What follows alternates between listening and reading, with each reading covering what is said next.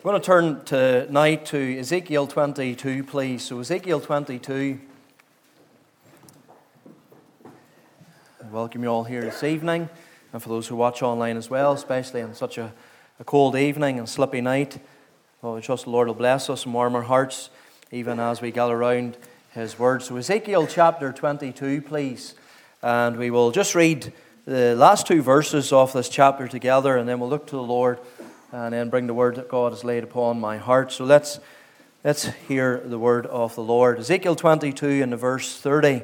And I sought for a man among them that should make up the hedge and stand in the gap before me for the land, that I should not destroy it, but I found none. Therefore have I poured out mine indignation upon them. I have consumed them with the fire of my wrath. Their own way have I recompensed upon their heads, saith the Lord God. Amen. Let's just bow in prayer, please, briefly, and ask the Lord to come and use the word to even exercise our hearts. Let's pray. Our gracious God, loving Father, we thank the Lord for Thy presence already. We thank the Lord for that word on Sunday morning. And Lord, we sang, God is here, and that to bless us. And we thank the Lord that Thou art, Lord, one of our number. We are assured of that. And Lord, we come to Thee now and we ask that Thou would give help even as we gather around Your Word. And I pray, O God, that You will forgive me of my sin and wash me, Lord, from daily defilement in the Redeemer's blood. I confess my need of that cleansing. And I thank the Lord You have promised that You would forgive, You would wash those who asked. And so, Father, Lord, I pray that You would now fill me with Thy Spirit. And by faith I take the promised Holy Ghost. And I pray, O God, that Thou will help me to speak unto this people, Thy people. Lord, a word that will be a blessing. Lord, a challenge to them. Would instruct them and edify them and build them up in their faith. So, Lord, hear us and shut us in with Thee in the moments that we have together tonight. For this we ask all in the Saviour's name. Amen. Now, Ezekiel was 25 when he and his wife were taken captive to Babylon in 597 BC, along with 10,000 other Jews. And then another 5 years later, when he was 30, God called him to the ministry. He was one of the few who was both a prophet and a priest. He was a contemporary of Jeremiah, who was 20 years his senior, and also of Daniel, who was around his same age. It's said that his ministry lasted there in Babylon for 22 years. Now, at this time, the northern kingdom of Israel had already been taken captive by the Assyrians because of their sin. And Judah was about to make the same mistake as her sister and follow her into captivity and fall to Babylon. And this is the period in which Ezekiel is ministering to the Lord's people. Now, the book, which is named after the prophet, is composed of 48 chapters, and it's almost cut in half by its subject matter. The first half concerns itself with the time before the fall of Jerusalem, and then the rest of the book deals with after the fall. The first part, it's mostly concerned with the judgment that will take place because of the sins of Jerusalem and of the nation. And then the second part is God's promise of the restoration and future glory of His people. And chapter 22, it falls in the first section before the fall of the city of Jerusalem. Now, just to give you an outline of this chapter, because we didn't take the time to read it, in verses 1 to 5, the word of the Lord came unto Ezekiel, and he was commanded to pronounce judgment upon the city. The city which was once referred to as the Holy City is referred to there, I believe it's in verse 2, as the Bloody City. And that was in reference to her judicial murders, her sacrifice of children upon the pagan altars, her rebellion against God by her idolatry, and her injustice against her own people. And God was pointing out there that it was their own sin, and they were the ones that were causing their own judgment to draw near to them.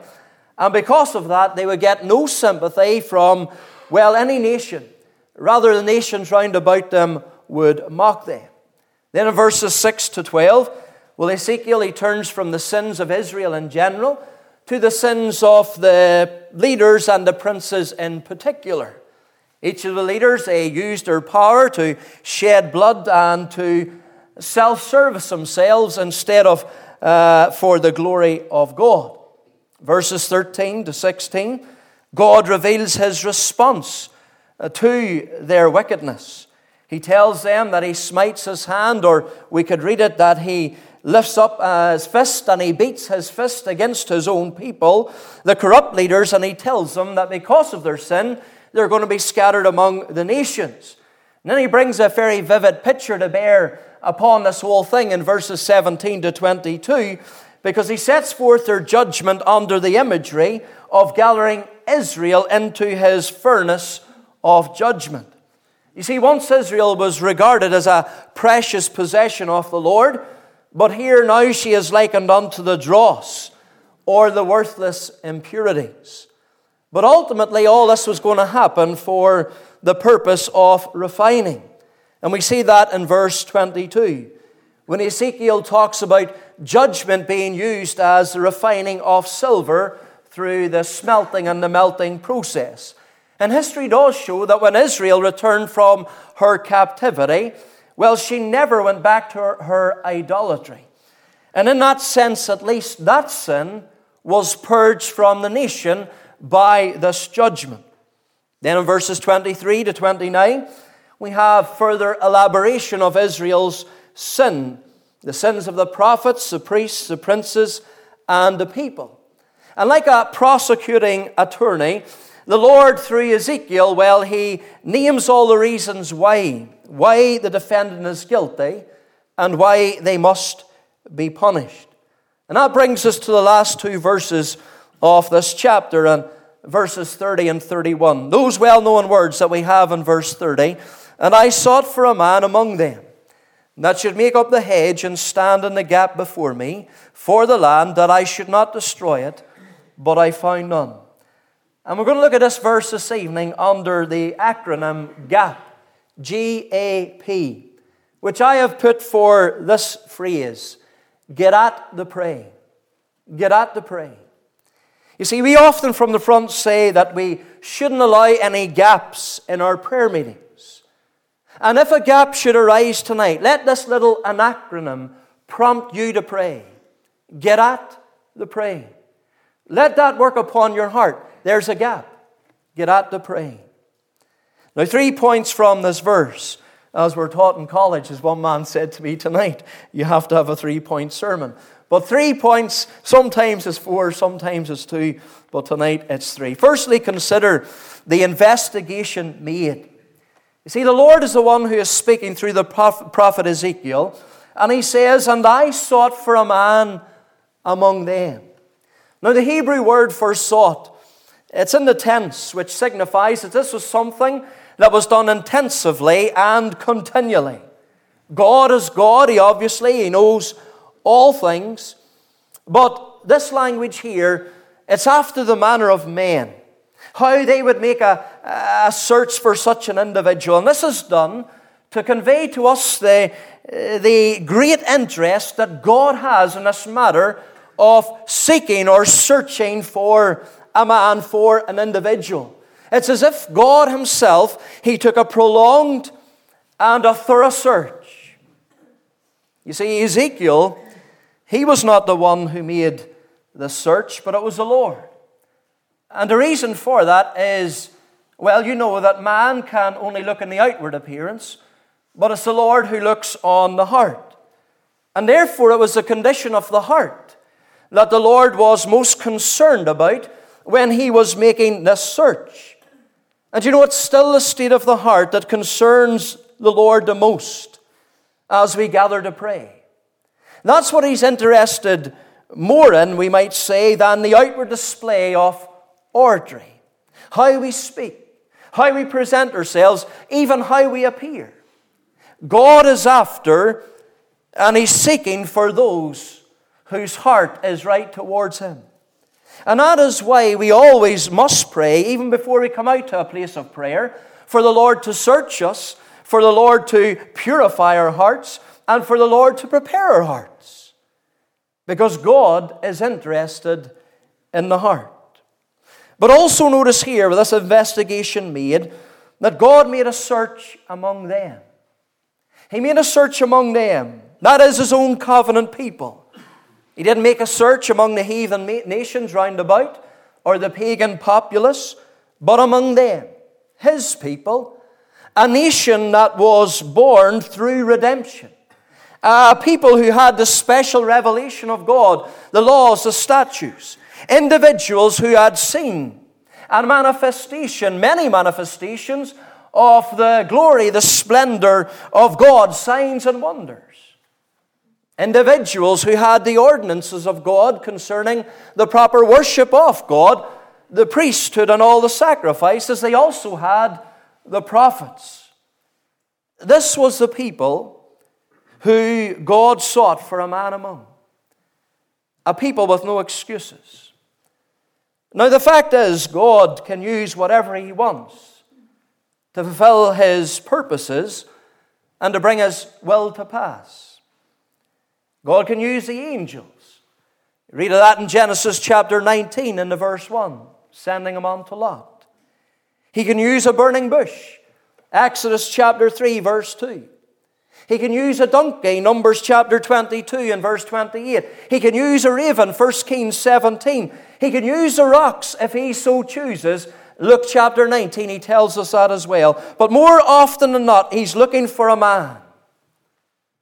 Now, just so that no one excuses themselves for the message tonight, from the message.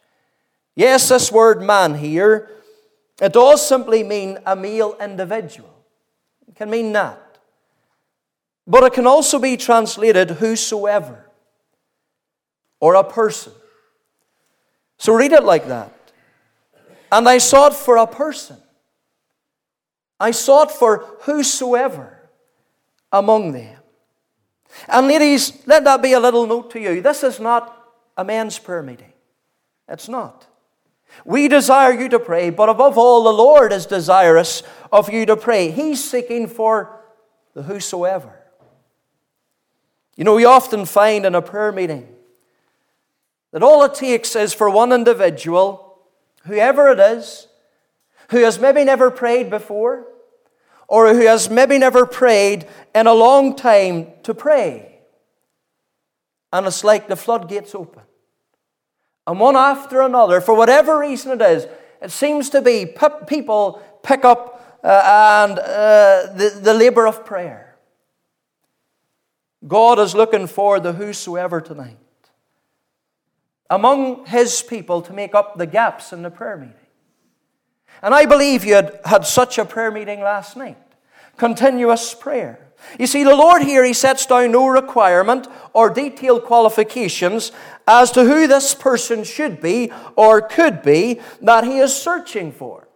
Now, it must be one of His own people, and it must be someone who is walking in fellowship with Him, and it must be someone who believes that He is a God who answers prayer. But notice He does not say here, I sought for a priest, or I sought for a prophet, or I sought for the king, or I sought for some prince or some elder among the people. Nor did He say, I sought for an old man, or a young man, or a well-known man, or a well-educated man.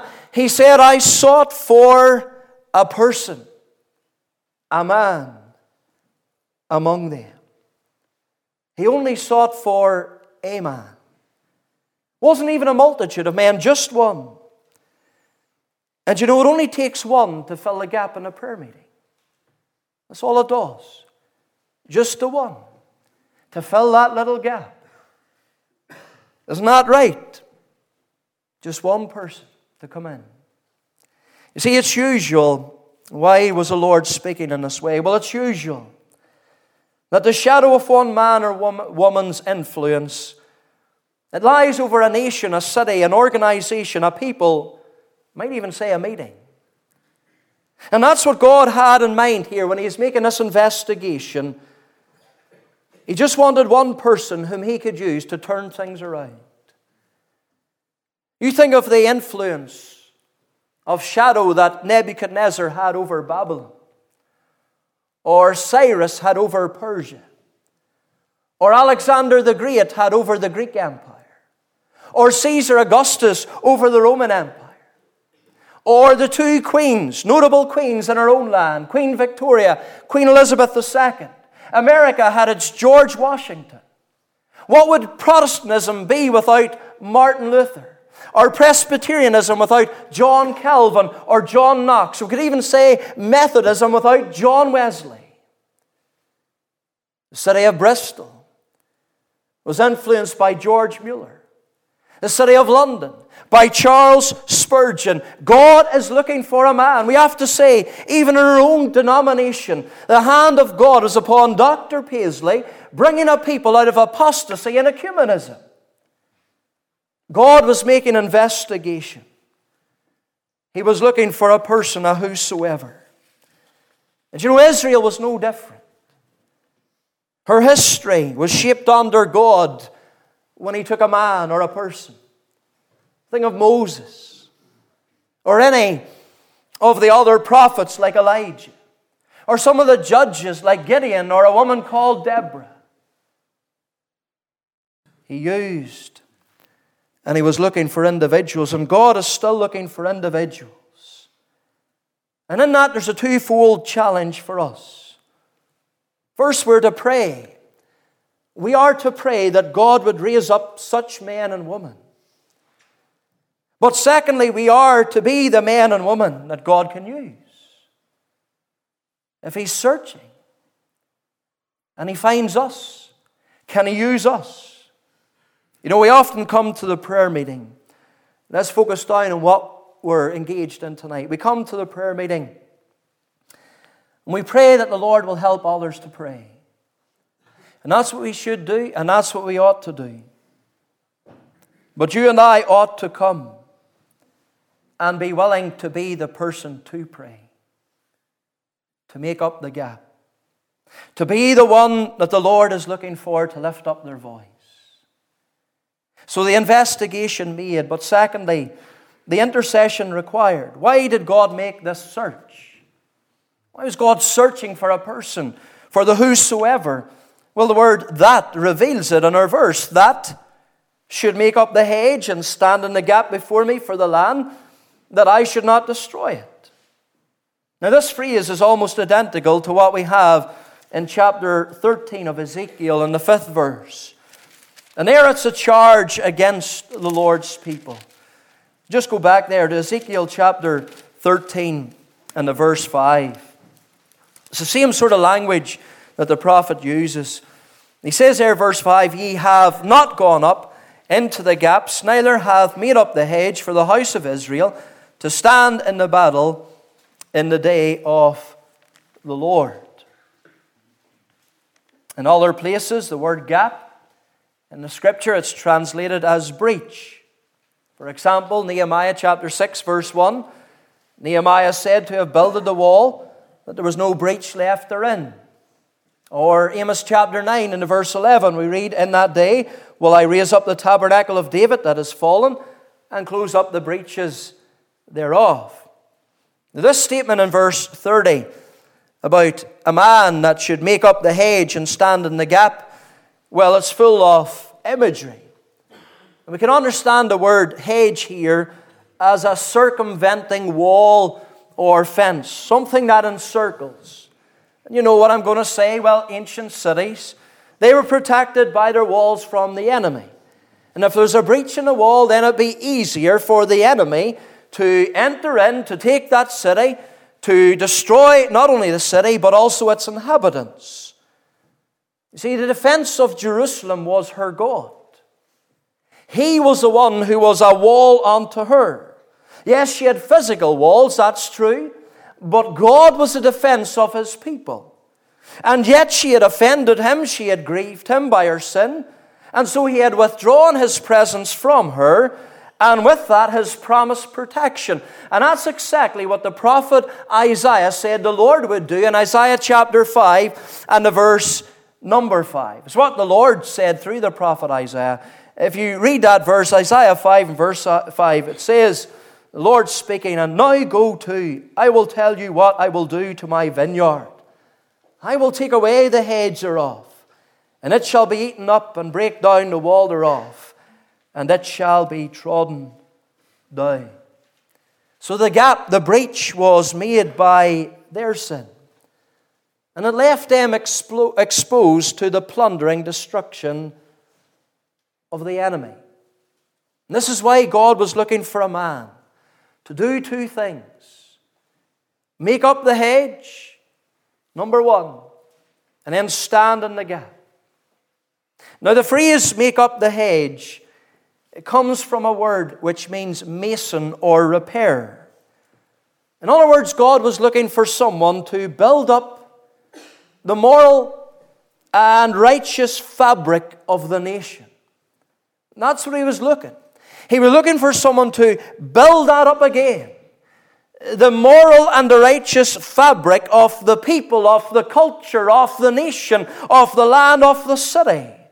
And that could be done in a variety of ways by a godly life lived out as salt and light in a nation, but also by the proclamation of the Word of God, by heralding out the truth and the standards of God, and a call for the people to return to those standards once again. And that's what it means by building up. That's what God wanted an individual to do. He wants you as individuals to do that. By your life. Again, lift the moral fabric and the righteous standard of our society. And that's what we're still called to do in our day and in our generation. But more for our focus tonight, the Lord was also looking for a man not only to make up the hedge, but to stand in the gap before him. And the thought there is that he was looking for an intercessor. He was looking for one to interpose, to put themselves between a sinful, suffering people and their offended God, and entreat him for mercy on their behalf. Why? That the land might not be destroyed. And here is the challenge of and the call to intercession. Similar wording to this is found in Psalm 106. If you want to turn to Psalm 106 and the verse 23. In that psalm, really it summarizes the sins of Israel in the wilderness, primarily concerning the golden calf. Psalm 106 and verse 23, this is what we read. The Lord explains there, therefore he said that he would destroy them. Had not Moses, his chosen, stood before him in the breach, same sort of language, to turn away his wrath, lest he should destroy them. See, Moses stood in the gap and saved the people of Israel with his intercession on their behalf. The original story of Moses as the intercessor is found in Exodus chapter 32. If you want to go back there, Exodus 32, verses 9 to 14. And that's what's recorded in the Psalms, really, but here's the original account, Exodus 32, and the verse number 9. And we read there, and the Lord said unto Moses, I have seen this people, and behold, it is a stiff-necked people. Now therefore let me alone, that my wrath may wax hot against them, and that I may consume them, and I will make of thee a great nation. And Moses besought the Lord his God, and said, so on. And then down in verse 14, we read there in verse 14, and the Lord, on the back of Moses praying, and the Lord repented of the evil which he thought to do unto his people. And standing in the gap, Moses stood between the Lord and the people, pleaded for mercy on the basis of a covenant, and the Lord hearkened unto his prayer. Now, for sake of time, I don't have time, to use it. For sake of time, I don't have time. I cannot go into the beautiful type of Christ and his standing between God and us. Standing between an offended God and us. But it's a wonderful thought to dwell on, and it's the basis, what he did, it's the basis for all our intercession. But we are taught here our responsibility to stand in the gap as intercessors for others. Now get this, brethren and sisters. Get a hold of this tonight. Because this is what we're taught here. Even though Israel did atrocious, wicked things and were a stench in the nostrils of a holy God, he was still at that time looking for a man who would do this, who would inquire of him that he may spare the land. And surely there's the grace and the mercy of God seen in that. You think about the sins of our land, no different from the days of Ezekiel, and yet if our land is to know the grace of God poured out, then the intercession of God's people is required. Abraham, he interceded for Sodom. And you and I are to intercede for Ballymena. Let there be no gaps. Get at the praying. Why? Because it would appear here, if God found a man, a person, he would have spared the land. Finally, this evening, consider the incomprehension declared. Even one, just one, that's all God was looking for. To build up the wall, stand in the gap and pray. And you can almost hear his tone of astonishment after he makes a search, because the Lord says, but I found none. Not even God, whose eyes are in every place and knows the hearts of all men, could find someone to pray for the nation. Now, one man made this comment when we think about a man. He said this: such a statement is hyperbole, purposeful exaggeration for effect. It hardly means that there was no one in Jerusalem who was not righteous or who was righteous. Obviously, there were prophets who were faithful to the Lord in Judah at the time. Ezekiel, he was in Babylon, remember? But there was others in Judah in its last days, men like Jeremiah and Habakkuk and Zephaniah. But it means, rather, there was so few among the people who were righteous and who prayed that the net effect was as if no one prayed at all. You may guarantee Ezekiel prayed. Men like Jeremiah prayed. And Habakkuk prayed. And Zephaniah prayed. But there were so few who were righteous and so few who sought the Lord in prayer, it basically had no effect.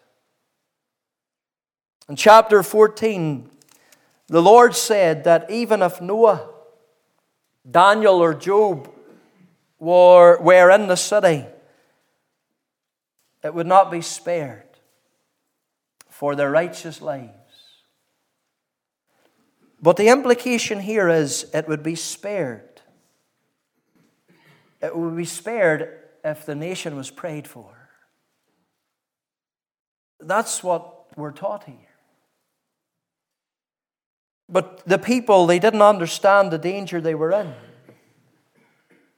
And there was no spirit of prayer or supplication among them. There's none to stand in the gap, and there's none to build up the wall and the moral fabric of society, or very few at least, to make an impact.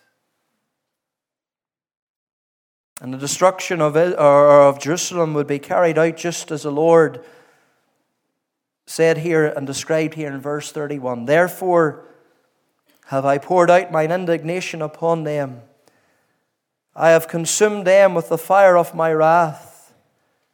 Their own way have I recompensed upon their heads, saith the Lord God.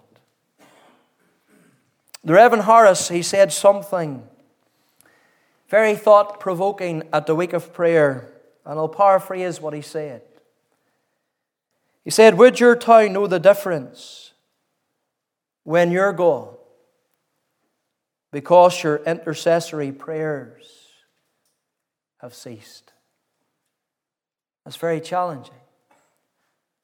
Would your town, our town, would Ballymena, would they know the difference when we are gone because our intercessory prayers have ceased. I find it astounding. You visit people and they have come out of mainline churches, we might say, back in the old days. And I find it astounding that some of them tell me that even in their day, and you're talking back into the 60s and 70s, there was no midweek prayer meeting. That is astounding. We might think that, well, this is something modern.